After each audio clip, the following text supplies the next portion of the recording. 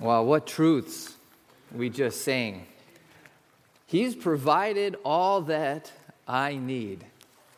Is that true this morning? I know it's true in our minds. We grasp that reality, but in living that, how often do we struggle with His sufficiency? You know, we also sang of how Christ alone is my hope, and yet even as we sang that, I'm convicted, realizing how quickly my confidences and hopes and desires are shifted off of Him. And quickly after that comes fear and doubt and conflict to try and secure what we can. I'd ask you to turn this morning to 2 Peter chapter 3. We're going to be looking at verses 14 through 18 this morning. It certainly is great to be able to spend this time with all of you brave souls, and certainly glad for those that are joining online. But as we look at this passage, I just got to be honest with you, it wasn't what I was originally thinking. Quite some time ago, looking ahead at this day and having a plan in mind, being asked, what does family ministries look like for 2024? I was drawn to this passage as Peter, at the end of his life, shares with us this encouraging word to warn us about our direction, and at the end of it, calls us to grow in grace and truth. And I realized in reflecting over everything in 2023 and really just giving God the glory, so much has happened with family ministry, so much has happened here at First Baptist. It's been really encouraging, and looking ahead, it was really just settling my heart on the reality that we need to just grow in this and the direction that God has already placed us. So many great things, life groups, Equip, Sunday school class, so many opportunities to participate in investing in lives, opportunities to reach those around us. And my prayer was that God would do a great work in 2024, rooting us in these foundations that have already been laid. Families would be encouraged, that people would be strengthened, that God by His mercy might redeem some of those that we've been praying for, sometimes for years. The truth is, as I was drawn to this, I realized there are some things here in this passage that challenged even my own heart. And so as we read that this morning, I'd ask you to follow along, starting in verse 14. We'll jump into this, and just trying to be mindful of the time. As you have those notes in front of you, realize there's a lot of blanks and there's a lot of passages, and just to warn you in advance, you don't have to keep up with all of the different passages. I'm going to be jumping ahead, but you have the notes there so you can go back. I encourage you to do that. But starting in verse 14, we see 2 Peter chapter 3, as he writes, at the end of it all, he says, "Therefore, having all this already discussed, beloved, since you are waiting for these things in the end, this revelation of Christ, the resetting of a righteous world instead of this evil, wicked world, be diligent. Be diligent to be found by Him without spot or blemish and at peace. And count the patience of our Lord as salvation, just as our beloved brother Paul also wrote to you according to the wisdom given to him, as he does in all his letters. When he speaks in them of these matters, there are some things in them that are hard to understand. Notice, not impossible, hard to understand, which ignorant and unstable twist to their own destruction, as they do the other scriptures. You, therefore, beloved, knowing this beforehand, take care that you are not carried away with the error of lawless people and lose your own stability, but grow in the grace and the knowledge of our Lord and Savior, Jesus Christ. To Him be the glory, both now and to the day of eternity." Listen, there is so much here, and even as you start to plumb a couple of these minor points in some depth at all, you realize we have not enough time to look at them all. But as we look at this growing in grace and truth, as we think about what Peter had left for us even at the end of his life, we have to just take a moment and deal with it the best we can and ask the Lord to work in our hearts through it. So let's do that even as we open in prayer. Would you pray with me this morning? Heavenly Father, we come before you as a needy people. Truly, you have redeemed us through your Son as we come to you through him, through his finished work on the cross, and we are alive, having been dead in our trespasses and sin, and we are now able to know you, these things spiritually discerned and not of our own mind. But Lord, we're still needy. And we come to you and ask you to do a work in our hearts and lives that we may better understand even what it means to grow in grace and in truth and in knowledge of you. That your Spirit would apply these words to our hearts and lives, that you'd prick our souls as we look to you now, asking you to direct us, encourage us, and strengthen us as we ask you to complete this work even today a little bit more in our lives. And we pray this in your Son's name. Amen. Now, as we look at all of this, the reality, this growing in grace and truth, it makes very clear that we're not where we need to be. We need to be growing. I hope and pray each of you have a sense of that growth, and if not, you have a sense of what stands between you and that growth by the work of the Spirit in your life. But we ask us to take a moment and look at what setting this really is. This is Peter, the end of his life. And I just wonder if you were to look to those around you, if this was your last day or fleeting days ahead you knew or sure, what would you share with those that you cared about? What we have here is the culmination of Peter's spiritual growth, of the burden that God placed on his soul for those that he cared about, those that had received this same precious faith as his own. And so these are sobering words as we look to them this morning. And I got to say, just looking at the last bit, I was reading through 1st and 2nd Peter over and over and over again. I'm going to encourage you, please do that. Please take the time, maybe even this afternoon, and just read. It doesn't actually take too long. Of what Peter says in 1 Peter, and notice the difference in tone even as he gets to 2 Peter and the significance he places on warning us about who we follow and what we believe and reminding us of those things that are so important to live by. And so this morning, as I took a step back, it really shifted away from my original intentions months ago, looking at what this growing in grace and truth really looks like, because I was impacted by Peter's heart. And if you look at the whole of the book, you realize he's passionate about this. And when he gets to the end of it and he says, listen, but instead of being drawn aside by these things that would deceive you, instead of being careless in how you live your days, be careful, and in all, grow in the grace of God. Grow in the knowledge of him. And so I know it's a little bit easy to get twisted on the tongue, but the best way I can sum this up is the end of his book, as he's looking at it all. He says, the divine perspectives define my joyful expectation. He wasn't defeated victim, knowing he'd go to his death. He was confident in his Lord, and he would have us be the same, joyfully looking ahead to what he even reminds us in this book. Remind me of, I'm not sure if you saw this on social media, of young Hayden. 2017, meet you at the pole day in September down in Florida. He was the only one who showed up. The young 15-year-old man who got there a little early, stood there and began to pray, as was the date and the appointment and the plan. And he realized, while he had originally started to just pray until someone showed up, after a little while, realized maybe no one was coming. Someone drove by and saw him, as you can see there, and I'll tell you what, it's a moving picture as you look at his shoulders. You look at the conviction that he must have to stay planted there. Listen, how many of us would have stayed there after we realized no one was coming? All right, I showed up, I'm out of here. But instead he stood. And in his own words to his mother, he said that he was asking God to somehow use him when he realized no one else was coming. Prick their hearts, he said. God, would you use me somehow to do a work in their life? Would you somehow do a work in this school and this community? After he was done, time was elapsed, he went back to school and carried out his day. Someone had driven by and seen him there and was so moved by this picture, they took a picture of it and put it on social media and said, wow, look at this young man standing alone for what he believes. It's interesting, a little while later in the day before school got out, his mother was actually informed, hey, is this your son? And she looked it up, and she couldn't believe her eyes as she saw her son standing there alone in front of that pole.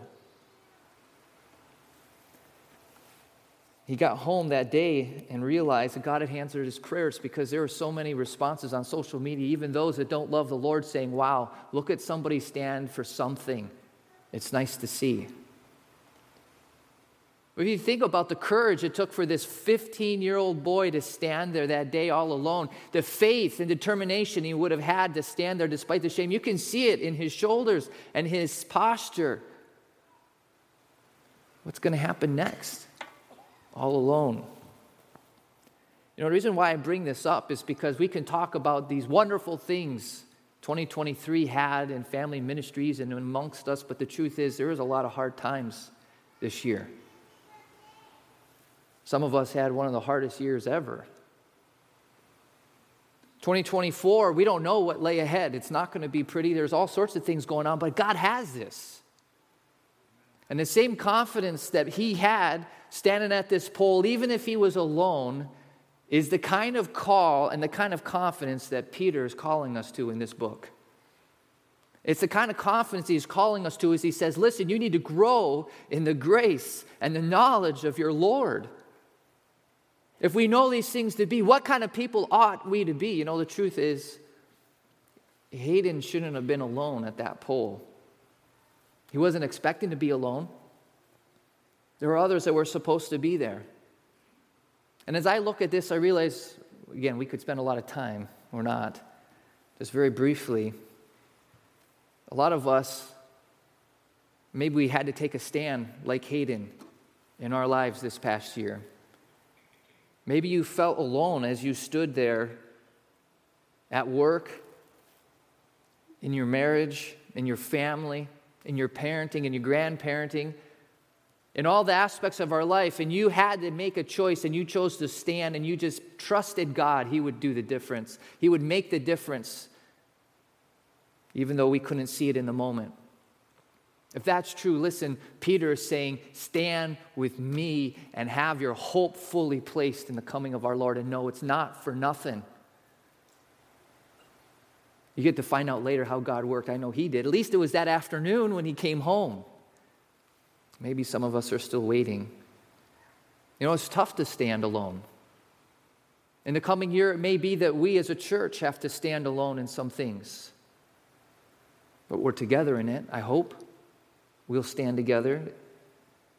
It's tough to stand in the face of ridicule. You know, even this year, I'm confident there were some of you that probably laughed at and ridiculed and joked about because you're a believer, because you're willing to be a believer publicly. I also want to ask about those that didn't show up this day with Hayden, and how many of us maybe have fit that. In that moment, as the Spirit pressed our heart, as the Lord was at work through our knowledge of Scripture, we knew what we should do, and we didn't. The cost is too great. The loss, if we were to stand too much in the moment.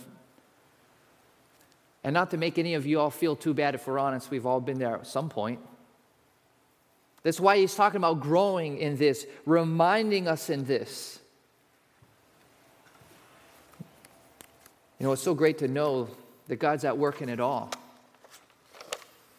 As we stand for His glory, as we think about the big picture, all that He's doing even through our lives, we can have joy. What manner of people should we be is one of the big questions that Paul puts in this. If we know all this to be, if all of this world is to be dissolved, what kind of people? And that's not just a question, that's an exclamation. We know this. We should be so much different than often our own tendencies before that growth and that knowledge starts taking root in our hearts and life. And that's really Peter's purpose here. So as we look at Peter's purpose in 2 Peter as a whole, it's very clear. Then of his life, what he wants to impart to us first, as we see in verses 12 and 15 of chapter 1, is to stir up. And this is really an interesting word. It's talking about the getting the movement, that which is sedentary.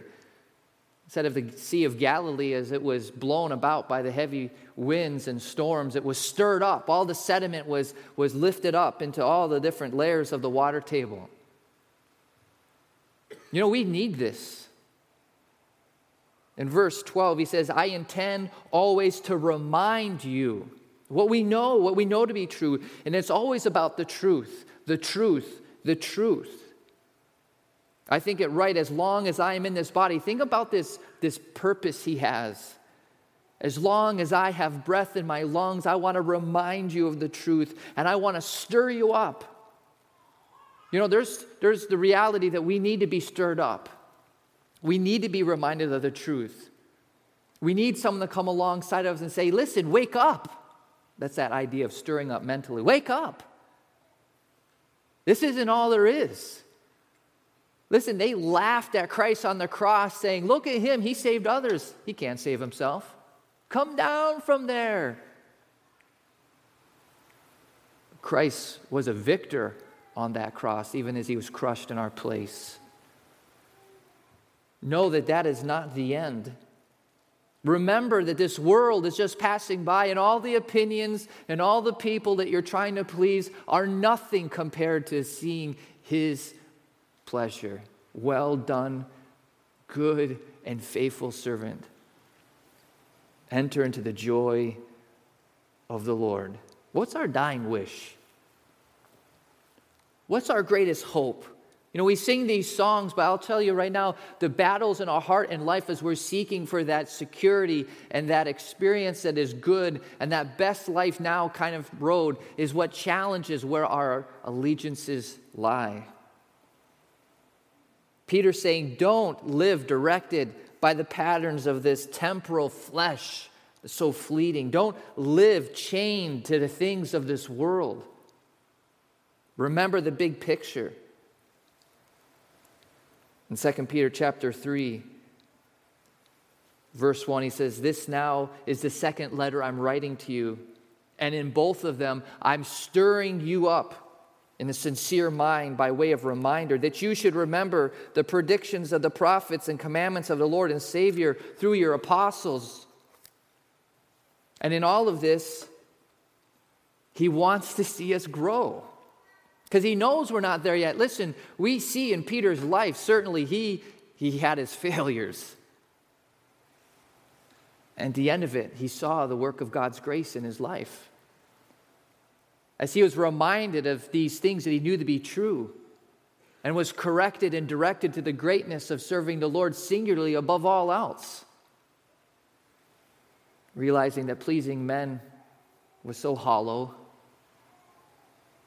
Of course, in chapter 1, verse 2, he opens up with this, and we get so accustomed to running over these introductions and closing comments. May grace and peace be multiplied to you. May you grow in grace and the knowledge of God, end and beginning. But he really believes this, and we're going to talk about that in a minute, with the way he phrases this. You see, what got me when I came to this passage and realized my plans had to be a little different was when I realized he closes his book in chapter 3, verse 18 with a command. You know, we get so used to these trite little grace be to you, grace be to you closings. But at the end of Peter's book, he's saying, listen, I'm not just saying may God's favor be on your life. He's saying you grow in it. Grow in the grace and knowledge of God. This was his heart's cry for us. And let me tell you, as I dug into this, I realized what a joy it is to have this an object as much as a metric in our own Christian walk. But it led me to ask this question. If he's commanding me to grow in grace, I mean, I can get the grow in knowledge. I tell you what, every time I open this book, I learn. I hope and pray you're in this book and that you're learning as well. But this growing in grace is a theological issue. Can I have more grace? Can I be more saved? Can I have more of the Holy Spirit? You know, as Paul was told, he prayed that God, would you take this from me? Maybe you've asked God to take things from you. And God responded to him, my grace is sufficient. Do you feel like God's grace is sufficient? Wait a minute, if God's grace is sufficient, how am I supposed to grow in grace? Do you see the problem here? And I realized this word grace is so much bigger than what was first on my mind. It's really charis, and it has a wide range of meanings. In fact, if you look through the New Testament from some of the very first verses to the very last chapters, this word shows up. It's primarily a secular word. It was used in a more theological meaning by the New Testament writers, and I think it's because of this we struggle with its definition. What was so great to find is not just the best working definition we could have would be unmerited favor, but as you dig into this, realizing that the root of it is actually what delights, which is why when you greet somebody, you're like, hello, good to see you, or goodbye, may you have a good day, or the gift of grace, as we see in the many uses we're going to look at in a minute. But the root, the heart of this word that's used in so many various ways is this idea of giving what delights, what causes delight. The heart of this word is actually joy. Now, New Testament writers focused on the fact that this comes from the giver, not the receiver, and so much of our definitions of grace in the theological realm come from this reality because it's all about us all the time, and we have to be reminded, no, it's of God, no, it's of God, no, it's of God, but we strip out the reality that it's also to bless for your good, rooted in joy. It's crazy. And as you see this, listen, we do not have the time to look at this through the whole New Testament. Let me tell you, I was blown away as I dug into it. On the back of your notes, you'll just see there in Peter what he talks about in regards to grace and the different ways it shows up. Over and over and over again. To Mary, the angel came and says, charis, you have found charis, you have found grace in the eyes of the Lord. This is a gift to you to be the mother of the Savior. Don't forget, she watched that boy that she cherished as a mother, as only she would have this connection, die on that cross, and her heart was pierced through. How could a grace come with such sorrow? No, she was well favored of God. Grace given to her for this. And at the end, the joy of even that sorrow was made 100 times greater, because the grave did not hold him. This unmerited favor reality of grace is huge. So let's look at grace just very quickly. I'm going to lay the table here before we jump into these commands at the end of 2 Peter. I'm going to be very clear what we're saying grace is. Paul is very clear that grace is the foundation for the gospel. You have no part in it. Very clear, over and over and over again. A writer a long time ago said, the only thing we bring to our salvation is our sin. It's true. It's all of grace. We need to be reminded of that. And here, even Peter references that in his first epistle, in chapter 1, verse 10. He says, concerning this salvation, the prophets who prophesied about the grace that was to be yours inquired and searched carefully. So you see very clearly this reminder that grace over and over and over again. Romans 3:23, all have sinned and fallen short of the God, but are justified by his grace as a gift through the redemption that is in Christ Jesus.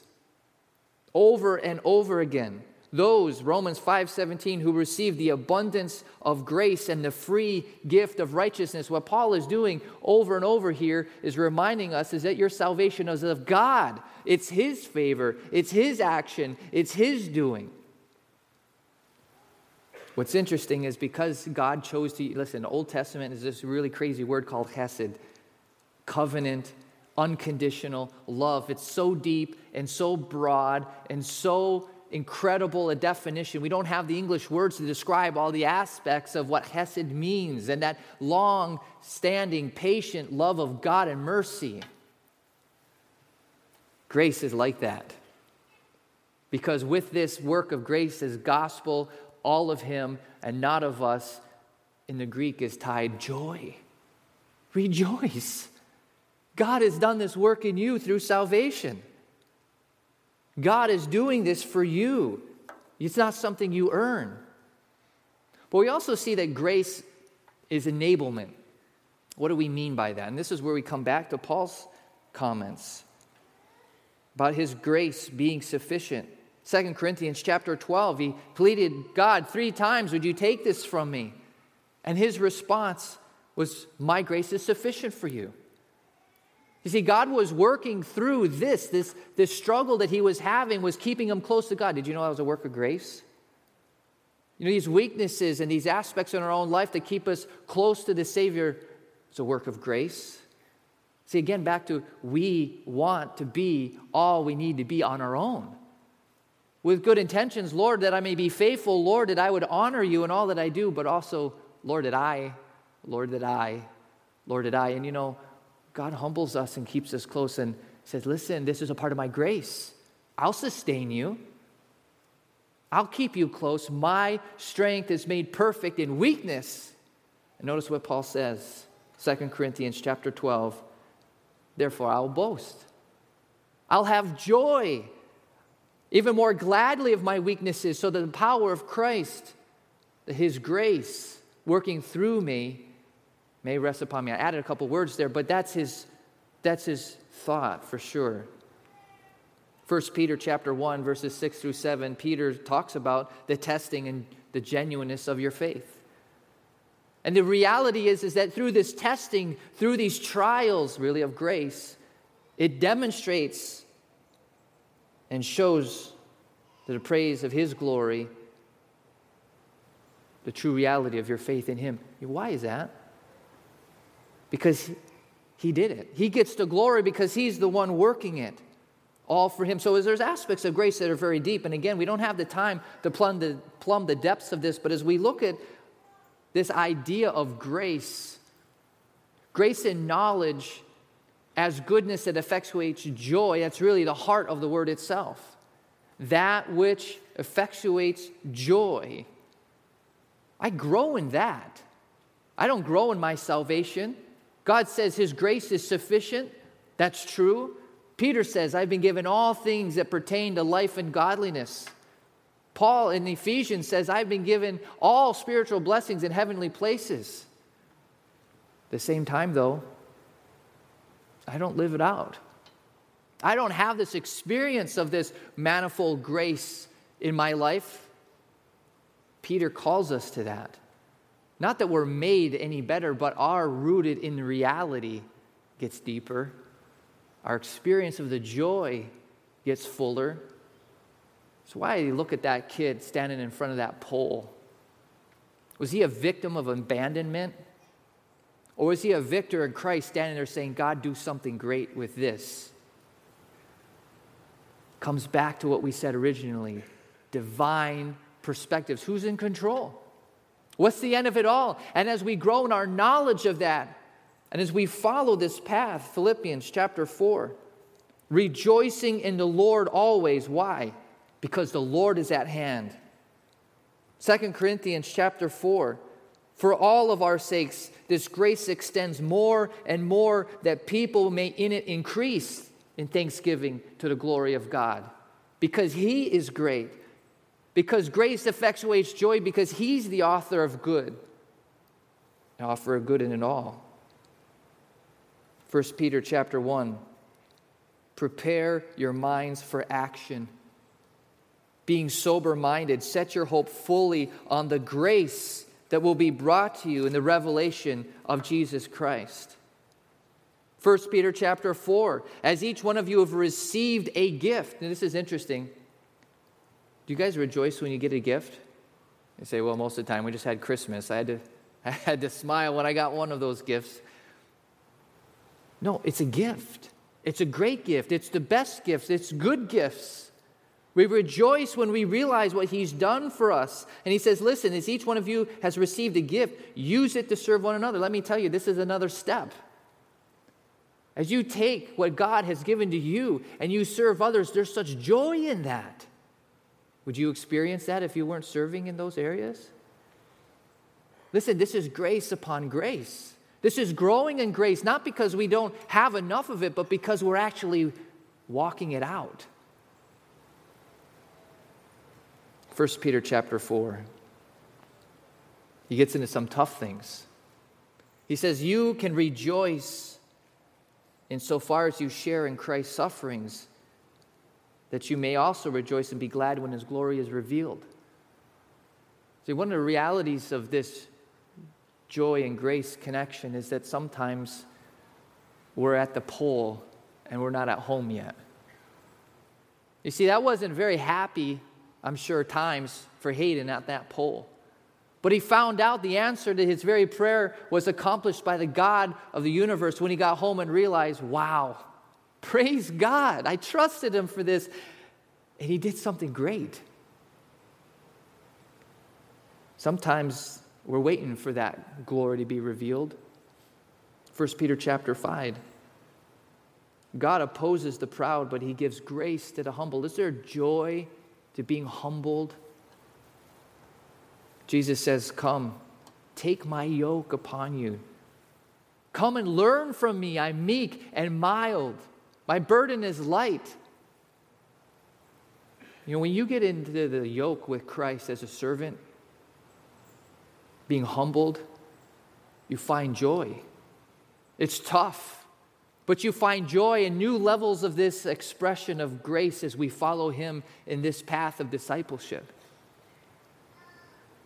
You know, in 1 Peter chapter 2, he actually says to slaves that it's a gracious thing. It's a gifting, it's a joy, it's a blessing, it's a gracious thing when, think about this, when mindful of God, one endures sorrows while suffering unjustly. You know, there's debate in the Roman world that a slave could even be treated unjustly if they're just not even a person. There's no injustice that would be done to them. He's saying, absolutely, everyone is the same before God, but listen, it's a gracious thing to suffer. Really? When mindful of God, why? Because he's the one in control of good, all of it. He's the one who blesses in all of it. And even as we share in the sufferings of Christ, we find fellowship with him in unique ways. No, the truth is, John chapter 1 talks about this. Grace upon grace, for from his fullness we have all received grace upon grace. And I was reminded of the many different statements Jesus said even in the last bit of his life. Chapter 14, he says, peace I leave with you, not as the world gives. Don't let your hearts be troubled. Don't be afraid. He gives us this peace as we walk with him. John 15, these things I've spoken to you that you may have joy and that your joy may be full. Grace upon grace. And so as I came back and looked at all of this, what is this command that Peter is saying at the end of his book? I can't grow in my salvation. I don't grow in my possession of these things, but I definitely do grow in my experience of joy walking out the truth. As I follow this path of discipleship and I find him to be and experience the thing that I know him to be in my mind and in these words in this book, growing in grace, even as that flows from my life into those around me, always of the truth. And so I was humbled. I was humbled even as I had my original outline for this passage, because it's actually very straightforward. Verses 14 through 18, he's got a number of commands. And these are the calls to action. After he talks about his purpose, listen, I need to remind you, I need to stir you up, I need to get you up. Listen, this is what God says. This is what lay ahead. What manner of people ought we to be? And don't let anyone tell you it's not going to happen. Don't let anyone mock you and ridicule you as if you're waiting for nobody. He is coming. We stand before him, and trust me, it's a wonderful thing. There's these commands. Certainly we know he calls us to be diligent.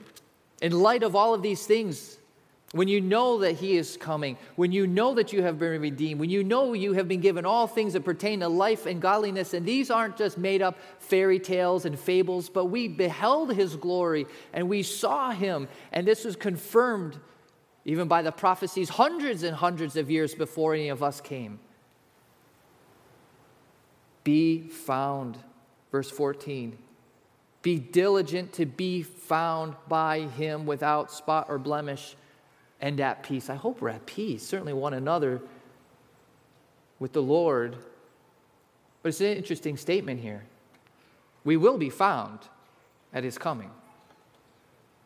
We will be found, there's no doubt. The question here is how? What? What's our focus in that moment of finding? Not that he's lost us, but when we've run out of time and God says this is it. In 2 Peter chapter 3, we're just going to skip through here very quickly.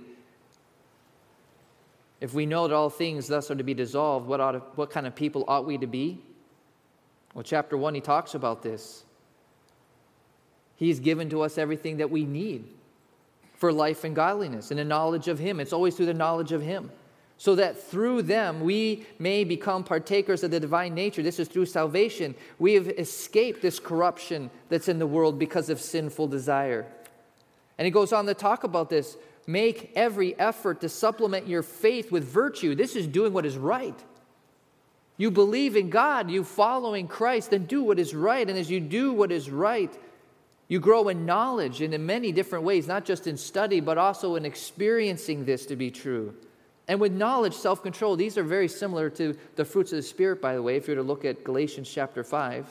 And with self-control, steadfastness. And steadfastness with godliness, and godliness with brotherly affection, and brotherly affection with love. And these are all tied together. Be diligent to be found in him as he has called us to walk and live.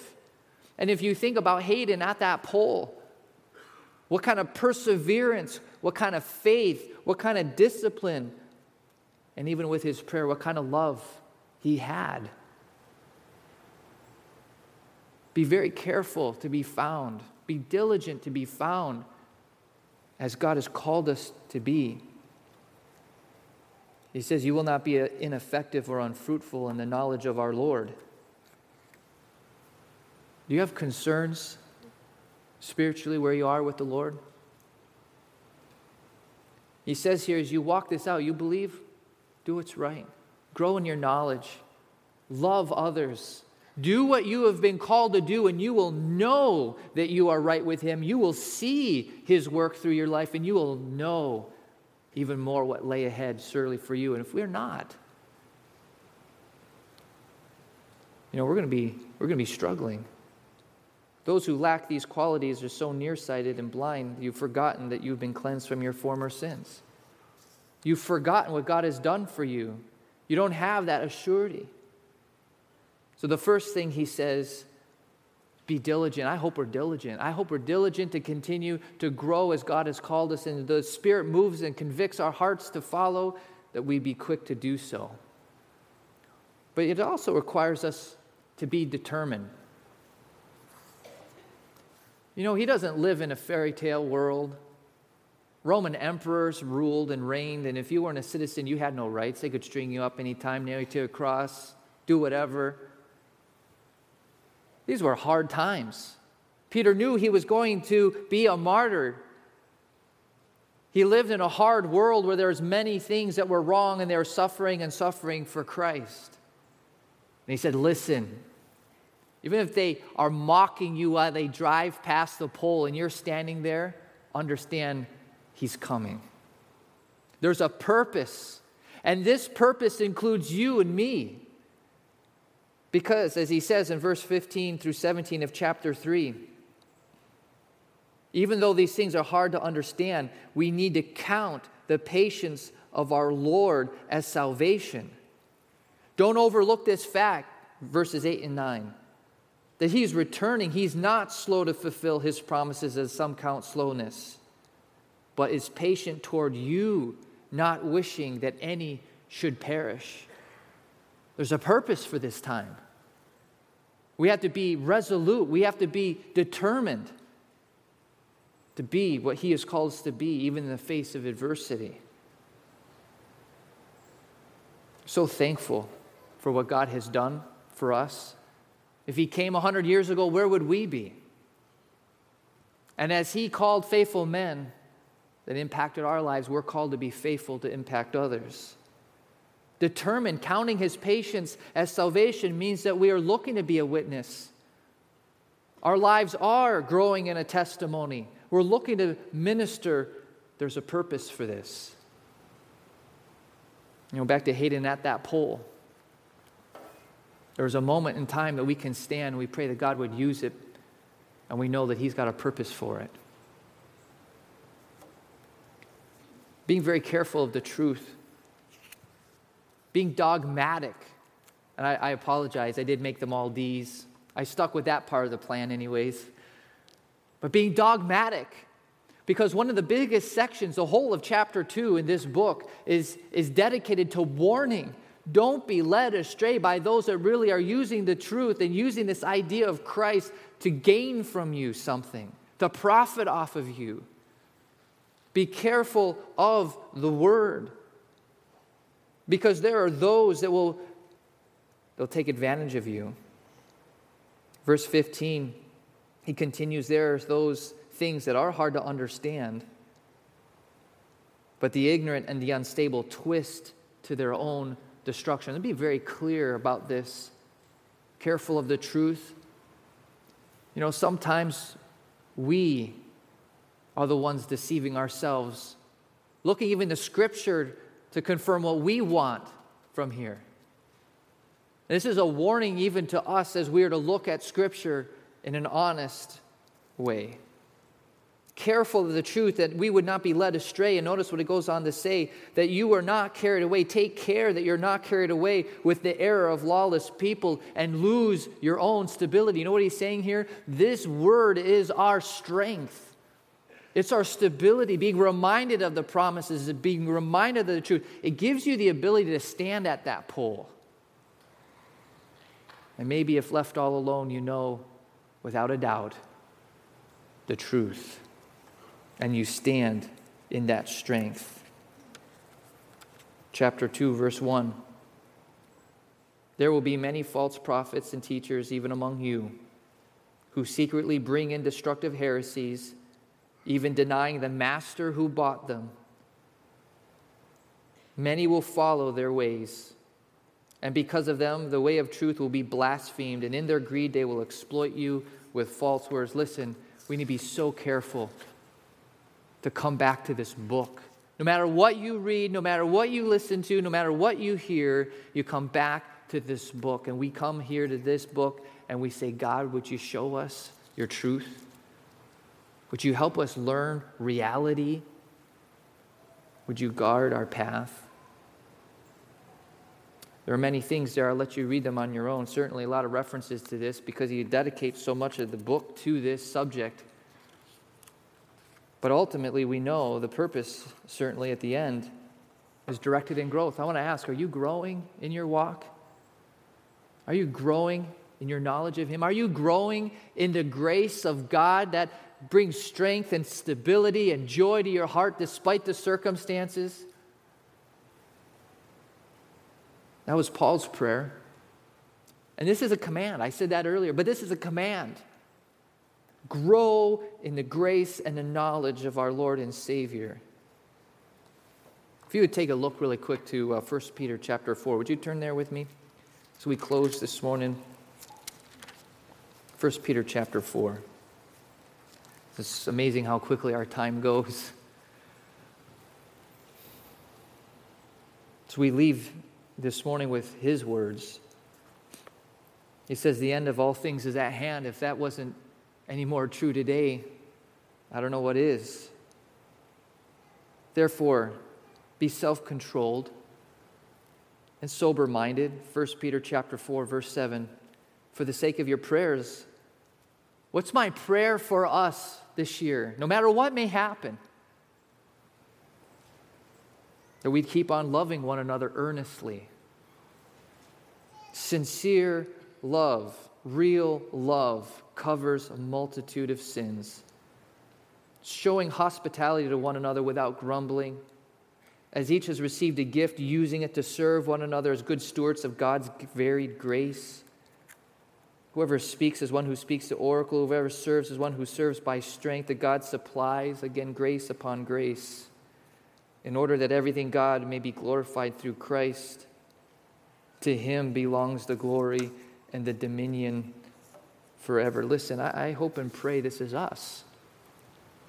Determined, dogmatic, diligent, and directed towards growth in everything that we do. I got to ask, are you on the path of discipleship? This is a tough question because so often this whole discipleship, which is following after, learning, becoming, is really just like him on my life and me trying to do my own thing. Am I really following him? Peter's saying, wake up. Follow him. It's great. Worth it. Hard, tough times. But don't miss this time. Are you seeing grace and knowledge of God growing in your life? I hope you are. I hope that's what we're doing together. But what are those next steps, maybe, that God is leading you? What are those next steps the Spirit has been pricking your heart over? What are those things that God is calling you maybe to stand for, you know would be right, but you've been afraid of the cost to do it? We got to be so careful to learn the Word, because when we're here, He confronts our heart. He reminds us of the truth. Calls us to be careful of the time. Am I being purposeful with this time that God has given to me? It's fleeting. It's short. It's but a moment.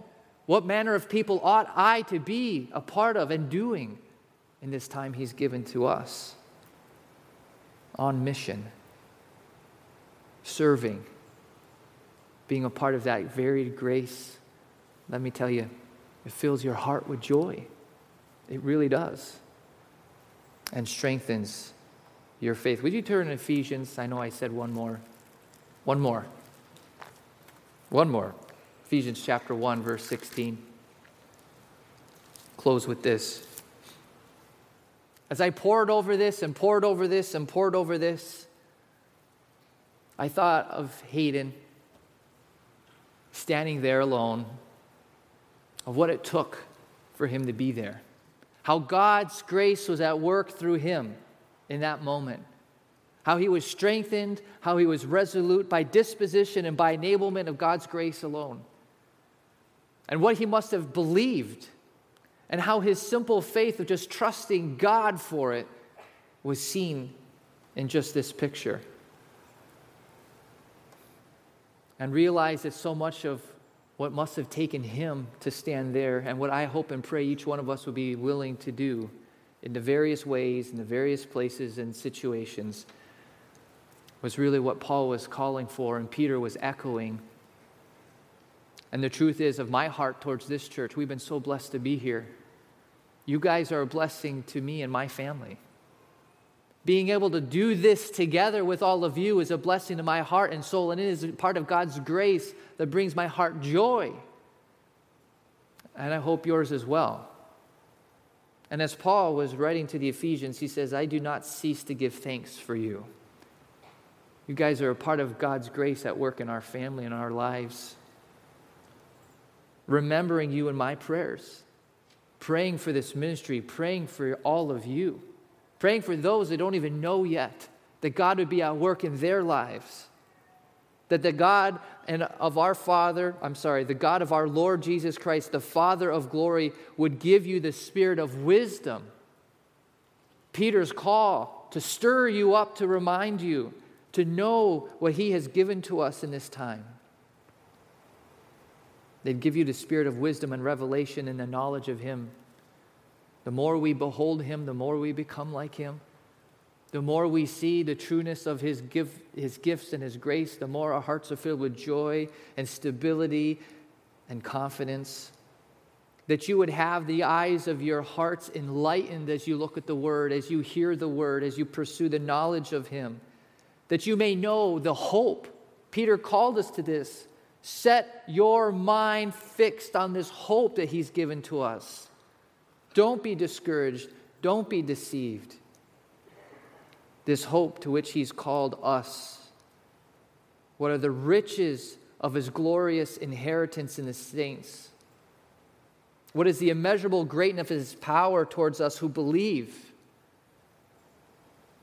According to the working of his great might with which he worked in Christ, when he raised him from the dead and he seated him at his right hand in heavenly places, far above all rule and authority and power and dominion, and above every name that is named, not only in this age but in the one to come. He has put all things under his feet and gave him as head over all things the church, which is you, which is me, which is his body, who is the fullness of him who fills all in all. We can stand at that pole if he calls us to. And this is the time to do that. And I hope and pray we're growing in the knowledge of that as we grow in grace and the knowledge of him. Let's pray. Heavenly Father, you know we need you. And as things happen in our life, as we have moments like these, as we come before your word, we realize more clearly and confess we need you. We need you. We need you. We need you. We're so glad. We're so thankful for what you've done for us in redeeming us from our paths of sin, in giving us life and blessing us beyond. We have no clue how you have blessed us. As we see little bits of that bit by bit, we're amazed. I pray for us as a church. I pray for us as yours, as your children, that you would continue to grow us not only in the knowledge of you as we pursue you, Lord, but also in the experience of this great grace as we see it manifold in our life over and over, layer upon layer, and in the lives of others. We just ask that you would get the glory as we get the grace. And so the best way we know how, we come before you as your people and just say, please do this. We submit to you, we commit to you, and we look to you in this. We pray in Jesus' name. Amen. Would you please stand and join us? We're going to close our service.